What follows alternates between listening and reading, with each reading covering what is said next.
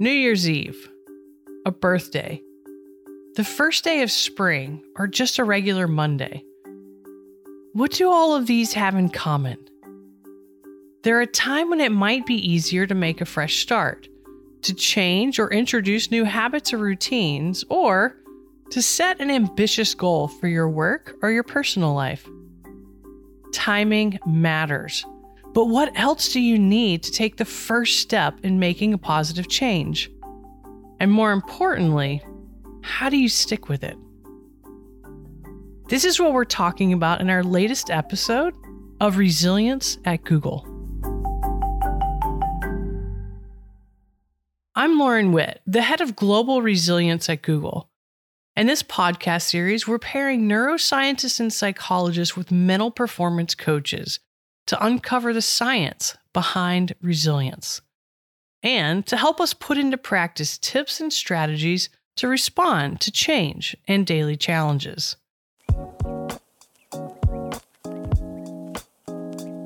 Today, we have a conversation with Katy Milkman, who is a behavioral psychologist at the Wharton School at the University of Pennsylvania. She is the host of the podcast Choiceology from Charles Schwab, and she's the author of the book How to Change: The Science of Getting from Where You Are to Where You Want to Be. We don't think about time linearly. We create these chapters in our life stories. And when we feel that we're closing one chapter and opening another, we have this optimism about what we can achieve. And so there's this boost. We've seen it in terms of when people set goals, and we can also activate this effect. We can actually change behavior.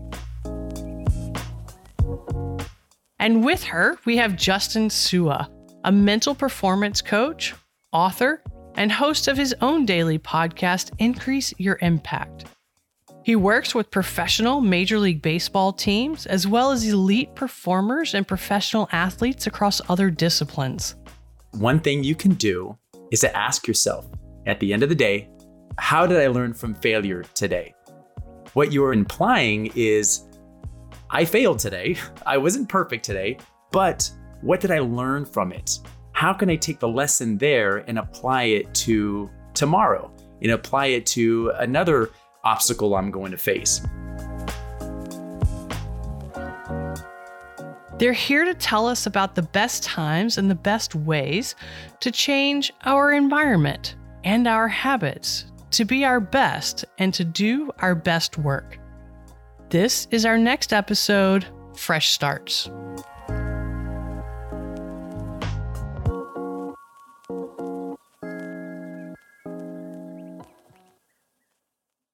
Justin, Katy, welcome to the conversation. I'm really excited to be able to have this conversation with the both of you about performance and new starts and fresh starts and behavior change, which is something we're all striving for, but it gets really hard in the day-to-day. And so, Katy, let's start with you. You're a behavioral scientist.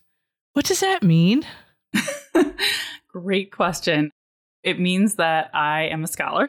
I'm at the Wharton School at the University of Pennsylvania doing research, and my area of expertise lies at the intersection between psychology and economics. I study the way people make decisions, and specifically how to improve people's decisions so they can have better outcomes in life. Nice. Does that apply day to day? Do you find yourself caught in how you change and make decisions versus what you know to be true about changing and making decisions? Oh, I laugh a lot with my friends and family about the fact that I do me-search in addition to research because I have all the problems that I study. I study decision biases, all the mistakes we make and how to try to fix them. And I make all of those mistakes, which is part of why I was drawn to this field. So, yes. Justin, you're a mental performance coach. You work with elite athletes and performers. What does that mean? Like, what do you do to help enhance performance? Mental performance is the activation of mental skills to achieve a task. How to make decisions, how to reframe our situation, how to apply probabilistic reasoning to athletic performance so these elite athletes could make better decisions, so they can be more resilient, so they can enhance their confidence. My job is to be there with them along the side and serve as an outside view to whatever they're navigating through. What I like to do is to really identify what do they already have at their disposal and help them use it on purpose with purpose. I love that, on purpose and with purpose. And so with that, I want to jump into some questions that Googlers have been asking us around performance and routines and habits and fresh starts. We've spent the past year and a half, 2 years, really structuring a program at Google called Meet the Moment around answering Googler questions. And so I'm here today to ask some of the questions that we've been asked to you and where we can take the science and the research and turn it into application for both people at Google and those outside who might be listening. And where we're going to start is, when is the best time to build new habits personally? That big question of when, like, when do I start new things? And Katy, let's jump over to you with the research and the science on when is the best time. Well, you're giving me a flashback to about a decade ago when I was on your campus in Mountain View and actually got the same question from Prasad Sethi, who was at the time one of the leaders in your people analytics group. And I had just presented a bunch of my research on behavior change, how we could use tools from behavioral science to increase the rate at which people signed up for retirement savings benefits or went to the gym.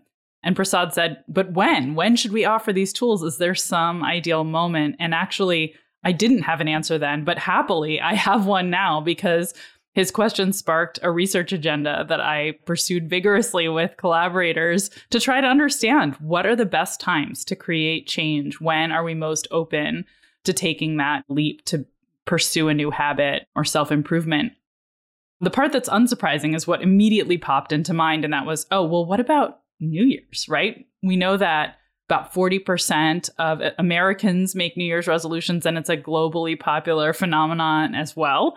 And that is because they have this sense that the new year is a fresh start and a clean slate, and they've closed the chapter on the previous year. Whatever failings they had, whatever limitations, that was the old me, and this is the new me. And so there's this boost. And what we found in our work is that it's not just New Year's. That's actually just one moment in a set that we treat as fresh starts. So it turns out moments like the start of a new week, the start of a new month, the celebration of a birthday, the start of a season, starting a semester if you're a student, moving to a new community, all of these moments feel like they bookend a chapter in our lives because we don't think about time linearly. We create these chapters in our life stories. And when we feel that we're closing one chapter and opening another, we have this optimism about what we can achieve.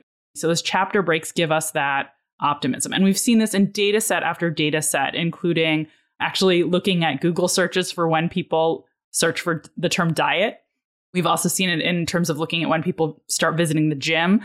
We've seen it in terms of when people set goals. And we can also activate this effect. So if we remind someone of a fresh start that they might not have been paying attention to, like the start of spring or an upcoming birthday, and encourage them or invite them to make a change or set a goal, by highlighting those dates, we can actually change behavior. So it happens both naturally and with purpose, to use Justin's terminology. I really like that. And I have seen with the professional sports setting and the elite performer setting, I've seen that applied in different arenas. One thing that I think that professional athletes have, a benefit they have, is just the way that the sport is set up. It is an accumulation of fresh starts. Every new inning in baseball, every new batter in baseball, every new pitch in baseball. And from what I've observed from the best performers in the world is they have the ability to focus on this pitch, on this possession, and to see this new moment as a new opportunity to learn from what came in the past, but then to calibrate what they learn and to take it into this moment right here and right now. And the ones that, to your point, that I see struggle are the ones who it just accumulates. A bad pitch turns into a bad at bat, turns into a bad inning, turns into a bad season, turns into a bad career. And I love what you said, highlighting where people can start fresh. I actually have a question myself. Are there worse times to start a habit? Times that are not ideal? Yeah, it's a really great question. So our research hasn't explicitly looked at that, but the natural outgrowth of what we've studied and other work I've seen would suggest that really bad times would be when you're really in the middle of things, right? Like you're harried, you're stressed, you've got deadlines looming, and there's nothing fresh about life at all at that moment. It may not be the best time, right? The more crushed you are by what's going on, the tougher it can be to step back and think big picture and be able to reshuffle. And there's also some great work that's been done by Steven Spiller at UCLA showing that if we try to plan multiple goal pursuits at the same time, we actually end up worse off than if we just focused on one thing. And I think that also points to when are bad moments when we've already got something that has to have our full attention that we need to be mapping out a plan for. Trying to layer on another change can be really tough. When things are going really well, actually a fresh start can be very damaging and disruptive. And I think that's such an important point for all of us to think about. How are we going to manage the disruptions that come along throughout our lives?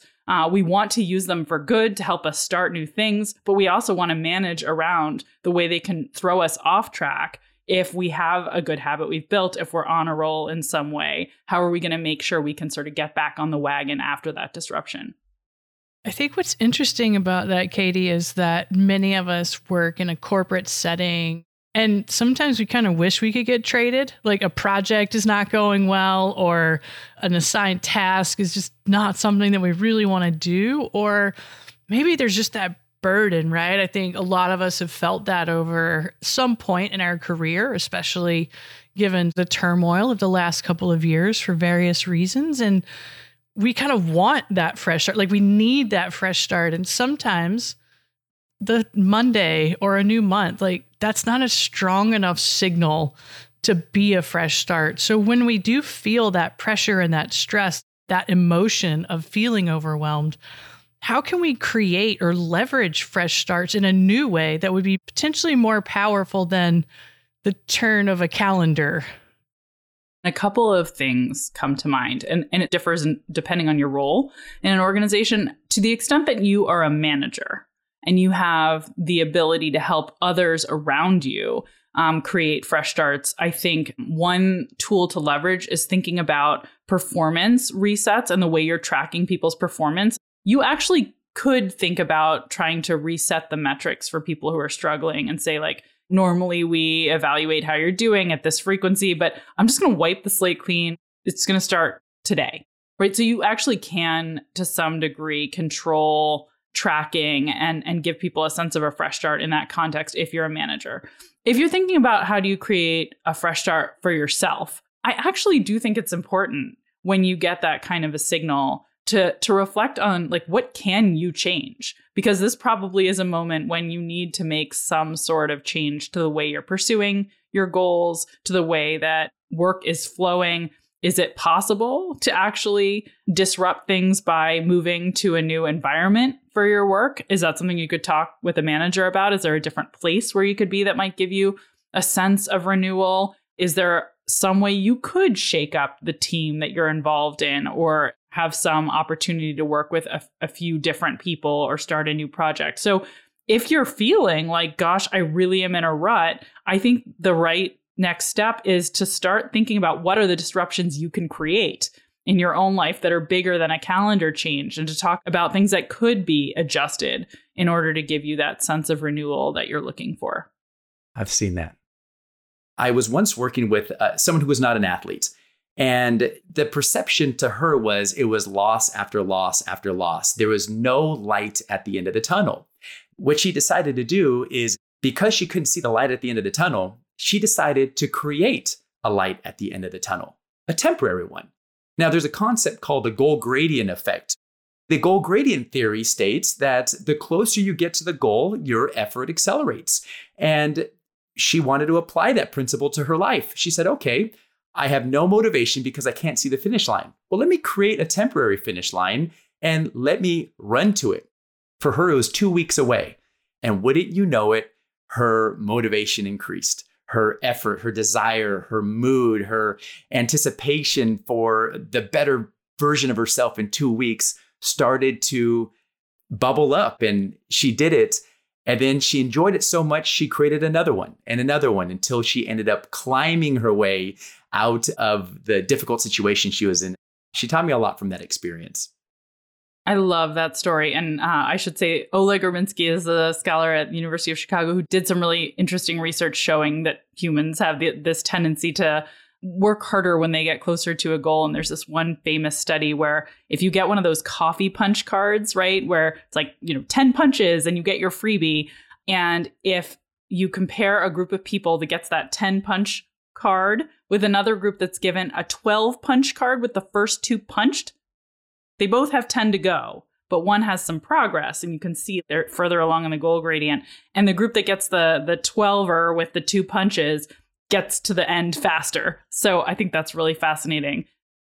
This work is fascinating. When I look back at my former career as an athlete, how many of those skills and just ingrained practices rolled over into how I lead and manage our teams and programs at Google, in that, yes, that last part, you're putting more effort into getting to the finish line, and there's a set timeline, and letting the teams know we are going to push and sprint to this point, then we will rest. And rest is such a big part of performance and resilience. And then we will go again, and then we will rest. And giving people that pause, whether it's a hard stop or just a momentary pause of a project or a work cycle, has been incredibly valuable. The next question from Googlers, and this comes both from individuals and managers with a slightly different lens. The question is, how do you build habits and routines when the only constant is change? What's coming right ahead from an environment or a health perspective or a reorg or a leadership change or a project priority shift? How do you build habits and establish routines when you know everything around you is about to change or could change? Oh my goodness, that is such a good question. And actually, happily, I can answer it by talking about data I collected with Googlers. I think it was 2014 when I got really interested in the question of how to create durable habits. And one of the places where habit formation has been studied most is actually with gym attendance.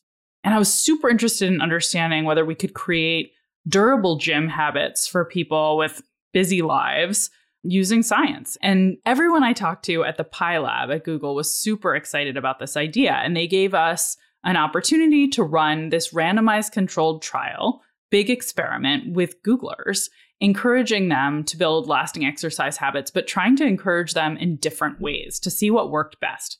For those listening who might not be inside the Google language, Pi Lab is our people innovation lab. They are part of our people operations organization where we really focus on people-related research. So we talk about well-being, work satisfaction, productivity, inclusion, and they do a lot of very scientific, data-driven research within Google, which oftentimes gets shared back out into the world.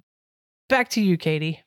So we recruited over 2,500 Googlers from all across your offices to sign up for a program. It was actually called the Fresh Start Challenge that was designed to help them build a lasting workout habit. So it was a month-long program. And they learned that during that month, they would actually earn cash rewards every time they visited the Google gym. But we had 2 different experimental conditions. So one group of Googlers was given a standard cash reward. You get paid $3 to $7 for every gym visit, no matter when you go. The other group only earned that reward if they visited the gym during a window that they had told us at the start of the program was ideal for them. The idea behind this design is we wanted to see if it mattered whether you exercise always at the same time, really building consistency to establish a habit and try to create a lasting change in your life and your routines, or not. And actually, all of the theory about habits leading up to our study suggested that it's ideal to be incredibly consistent in the way you build a habit. So we're all excited. We run this massive experiment. We crunch the numbers. And our hypothesis was totally wrong. The people who built habits that lasted after the program ended were actually the people who went to the gym due to our incentives much more flexibly. Sometimes they went at 9 a.m., sometimes they went at noon, sometimes they went at 5 p.m. So this is like a puzzle for us initially. And we dug into the data, what's going on? And what we found is that we weren't totally crazy. The people who had been rewarded for that consistency, they actually were more likely after the program ended to show up at their usual time at the gym slightly than the other group. But if they missed their regular time, that was it. They didn't come at all, right? So if they're a 7 a.m. person, it's 7 a.m. or bust. That becomes their rigid routine. Whereas the group of people who had formed a more flexible habit, they're coming to the gym whether their ideal time slot works out for them or they have a meeting and they have to move it no matter what. They show up no matter what, and that leads to more resilient habits. So to me, this was a revelation, and it was a big surprise to actually the sort of habit research community, because that was not what people had predicted. But I think it's such an important lesson, as you said, in this time of change for thinking about how do we build habits. We need to build flexibility into our practice. So my key takeaway is when we are trying to build routines, when we're trying to build habits of any kind, don't be rigid about the when and where, because if you are, then you'll build a rigid habit that doesn't flex when life throws change your way. I so appreciate that. We talk a lot about resilience being dynamic and not stagnant, and how in order for us to be resilient individuals, we have to be able to adapt and adjust our routines and habits based on the situation. And Justin, you're in the application world every day. Many of us are going into a world or are in a world where we're working from home some days, we're working from an office some days. And so I'm curious, from your perspective and practice, how do we have adaptable routines? When Katy was talking, I was just thinking about the many people, many athletes, the men and the women who create adaptable routines and cultivate adaptable habits in the midst of a volatile, uncertain, complex, ambiguous environment. Wherever there's uncertainty, negativity will fill the void. What's going to happen? How am I going to do this? But the ones who I have observed succeed are the ones who embrace the uncertainty. They use uncertainty as a compass to build micro habits and micro routines along the way. And what I pulled from Katy's research, you have to build a routine or a habit around something that matters to you. In the case of that Google study, working out. We call them physio fundamentals: sleep, eating properly, and exercise. If you want to strengthen your brain, get the physio fundamentals right. One thing that I have also seen is this notion of compassion. Because what happens a lot of times to people is when they don't do that thing that they said they would, they view it as breaking a promise to themselves. And it's a hit to their confidence. It's a hit to their almost self-identity. But that's where compassion comes in, and self-compassion, and realizing, okay, this is my situation. Let me have a new start. That notion that little by little, a little becomes a lot. Attach that habit to something that's meaningful, make it flexible, make it something simple, and have some self-compassion if you're not able to fit it in. And doing something small is better than doing nothing at all. I just want to piggyback on that. My colleague Marissa Sharif at the Wharton School has done some really great research that aligns with this idea you're saying of the importance of self-compassion. There's sort of two extremes she looked at. One is trying to do the thing every day, 7 days a week, whether it's running or a productivity hack, whatever it is that you're trying to do. That's a tough goal, which always motivates you more. The other was, what if you try to do it just 5 days a week? So you give yourself some wiggle room. And she thought, actually, there's something better I can test, and threw into the mix, which is try to do it 7 days a week, but give yourself 2 emergency reserves. So you'll still say you're on track for the 7, but you get to pull out that emergency card when something comes up. And what she found is that striving for that tough goal, but giving yourself 2 of those get out of jail free cards that you only use in emergencies was the best, because it has you pushing for that hard goal, going for it all, not sort of giving up when you already hit your easier benchmark, but also recovering when something does go wrong, which happens, and having a way to not give up on yourself. So I think we should all use emergency reserves in our lives to have compassion when we're striving towards something. We should set those ambitious goals, but also give ourselves that cushion that we might need if something comes up. We talk a lot at Google about control the controllables. The world is changing around you, but what can you control? You can control your thoughts, your energy, and your attention. And so I'm curious if there's a perspective or personal strategy that either of you use when you're trying to maintain a habit and the world's dynamically changing around you.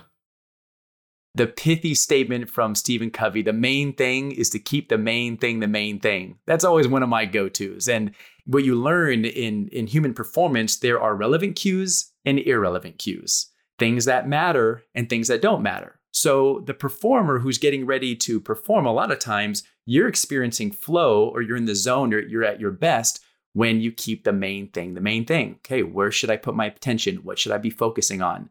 Now, the irrelevant cues are the things you can't control. These are the things that don't matter. It's the past, it's the future, it's what people think about you. But if you're not careful, those irrelevant cues could cloud your mind and you just don't show up the best version of yourself. So for me, I'm always reminding myself, keep the main thing the main thing. What comes to mind for me is actually, it's related, and it's a metaphor that I've always loved, that life is a juggle. And when things get tough, when unexpected things get thrown into the mix, the key is to remember which of the balls you're juggling are made of glass and which are made of plastic, which ones you can drop essentially without serious consequences. It's about prioritization and recognizing that you cannot always do it all, but you just can't drop the balls that are made of glass. So keeping an eye on which those are. Let's take on a new question from Googlers. They're asking, what role do our communities and relationships play in reinforcing change? We have communities that are positive and negative. We have relationships that are helpful and useful, and some that maybe not quite as helpful and useful that are around us. So how do our communities and relationships reinforce our ability to make changes, especially our fresh starts, Katy? I'm not sure there's anything more important, honestly.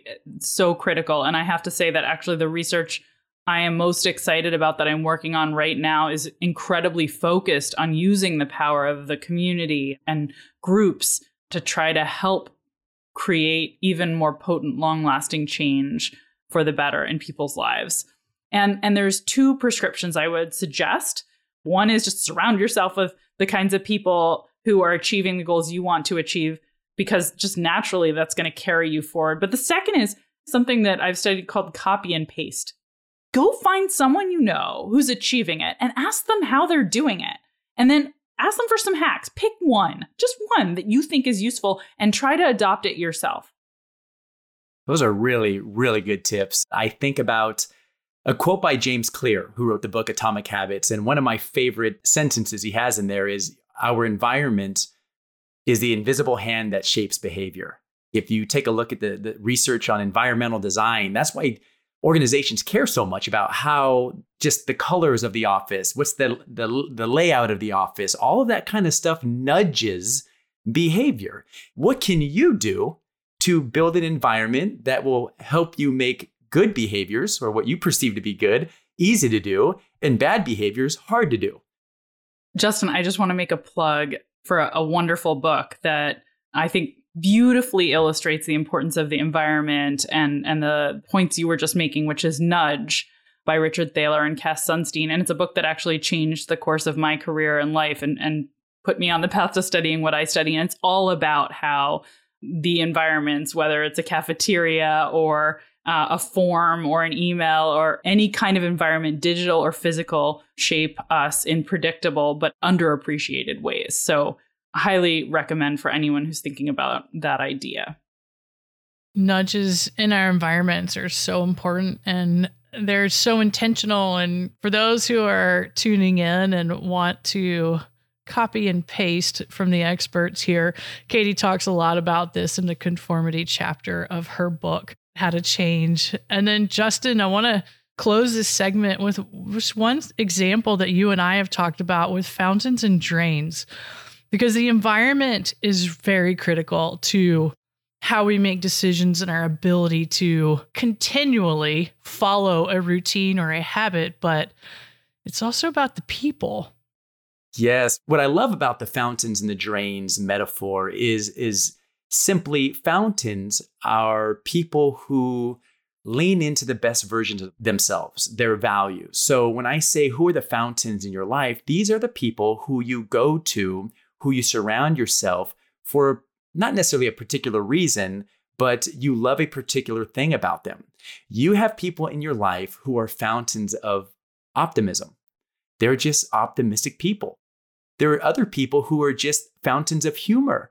We also have fountains of people who are prudent and organized. We have people who are fountains of peace. When you're around them, you just feel at peace. There are also people who are fountains of perspective. Someone who could shine a light and give you critical feedback in a way that you won't allow anybody else to give you that critical feedback. You're going to go to that fountain. Those are the people you want to surround yourself with. Sometimes you might think, well, what if I'm not around fountains? Hey, you can find them in the form of authors and researchers and musicians.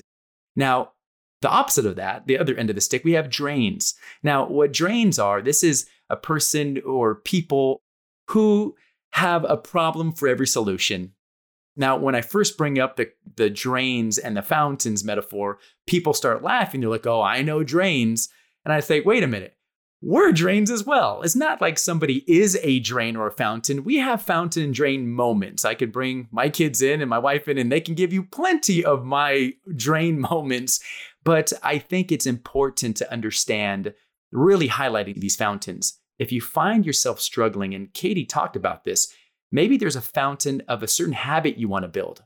Sometimes we can experience those kind of habits and search those people out, those fountains, and have them walk you through their process. I love the analogy. For those who are managers and leaders, my last comment on this is in our teams and in our communities and our relationships, we have this high bar of challenge, but we have to meet it with a high bar of support. It can't just be challenge. It has to be support and encouragement to match that level of challenge. And for managers and leaders, it's so important to think through that. So one more question that we have that Googlers come and ask us all the time because we want the quick fix and we want practical direction. Googlers often ask, what can I do now to increase my resilience? I'll give you a piece of advice that I definitely use in my own life and that I never would have given if I hadn't studied it. And that is, it can be really helpful to coach other people in areas where you hope to build resilience. There's research by Lauren Eskris-Winkler of the Kellogg School of Management that I've gotten to participate in as a collaborator, showing that when we give advice to other people, it actually improves our own performance for a few reasons. One, it increases our sense of self-worth to have this opportunity to give someone else advice when someone listens to us or looks to us for knowledge and wisdom because we're in a mentor role. We get this confidence boost. Second, it causes us to feel responsible for coming up with insights that we might not have thought of otherwise, because if we aren't on the hook to help someone else, maybe we won't introspect as deeply. And finally, once we've given someone else that advice, then we're going to feel hypocritical if we don't take it ourselves. So I actually have an advice club of women with similar career goals and similar challenges. And we reach out to each other when we face a career challenge. And it has been completely life-changing and completely changed my resilience to have this group, both because I get incredible wisdom, but surprisingly, actually, the act of giving advice has boosted my confidence and competence and resilience as well, because it helps me see around a corner when I face a similar challenge. I know what to do, and I have the belief in my ability to tackle it when it comes. So that would be my number one piece of advice. Think about an advice club. That's great. So for me, what I was thinking about in building resilience is one thing you can do is to ask yourself at the end of the day, how did I learn from failure today? What you're implying is, I failed today. I wasn't perfect today, but what did I learn from it? How can I take the lesson there and apply it to tomorrow and apply it to another obstacle I'm going to face. If you get in a habit of looking at your failures, staring them in the face, as uncomfortable as it is, you begin to learn new lessons. Now, I'm not saying, yeah, let's go fail. It's a wonderful thing. No, it's still painful. It's embarrassing. It hurts. However, when you have this approach, what can I learn from failure? And you ask yourself that question, now your prefrontal cortex, the right behind your forehead, your brain is scanning the environment for opportunities to learn. And when you fail, when the obstacle comes, instead of psychologically retreating, you're going to lean into it. You're going to use fear of failure as a compass to lean in as opposed to lean away, because you're in this habit of learning from it. And so at the end of the day, ask yourself, what failure did I learn from today? And I think that could help you build some resilience. I appreciate both of those examples. Katy, as I was reading your book, one thing that is an anchor in our program at Google, our resilience program, is that behavior change, resilience, mental performance, it happens by design and not by default. And as I was reading your book, and also the intentionality and the purpose behind how we make decisions, when we make decisions, has such a big impact on the outcome. And so within the Google culture, if it's not on my calendar, it does not exist and is not real.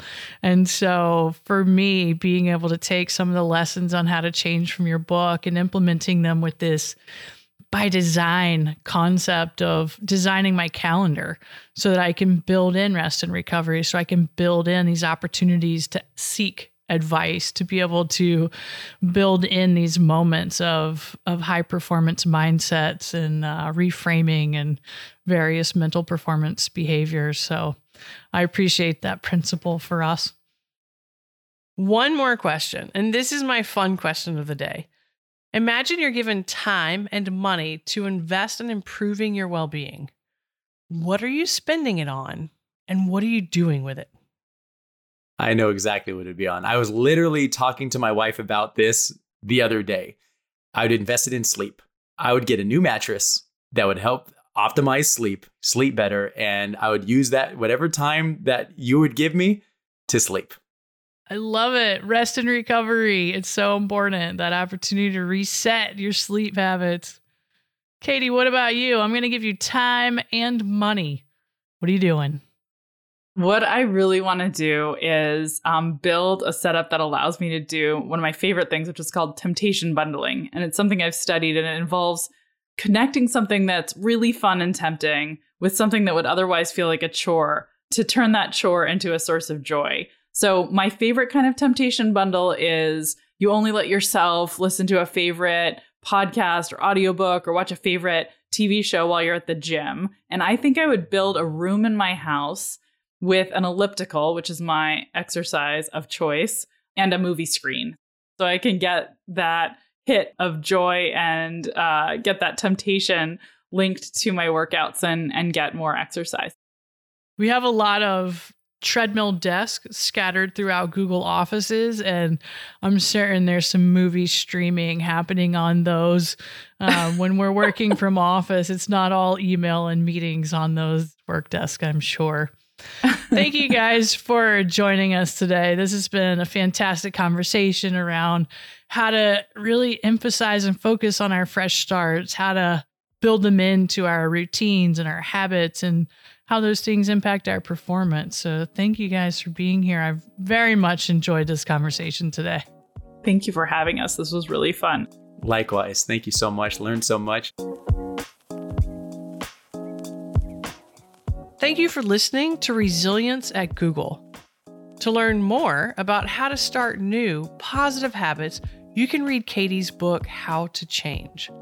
And you can find links to follow Katy's research and Justin's work, as well as their podcasts, by visiting our show notes. Until our next episode, we hope that what you've just heard gives you the ideas and the tools to meet the moments that matter the most to you.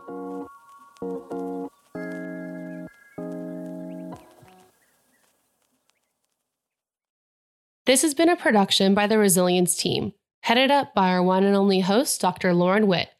Special thanks to our leaders, Brian Glasser and Fiona Ciccone, for sponsoring this project. And of course, Thank you to our People Innovation Lab, or PILab, led by Iowa Shirako, for providing us with the data to inform this conversation. And we'd like to thank our partners over at Long Story Short Media, executive producers Jessica Stewart and Bob Ewell, producer Josh Hall, and editor Andy Strassel for producing this podcast, recorded remotely on Google Meet. If you're interested in other conversations hosted by Google, check out our Talks at Google podcast, where great minds meet. Talks at Google brings the world's most influential thinkers, creators, makers, and doers all to one place, and can be found wherever you find your favorite shows.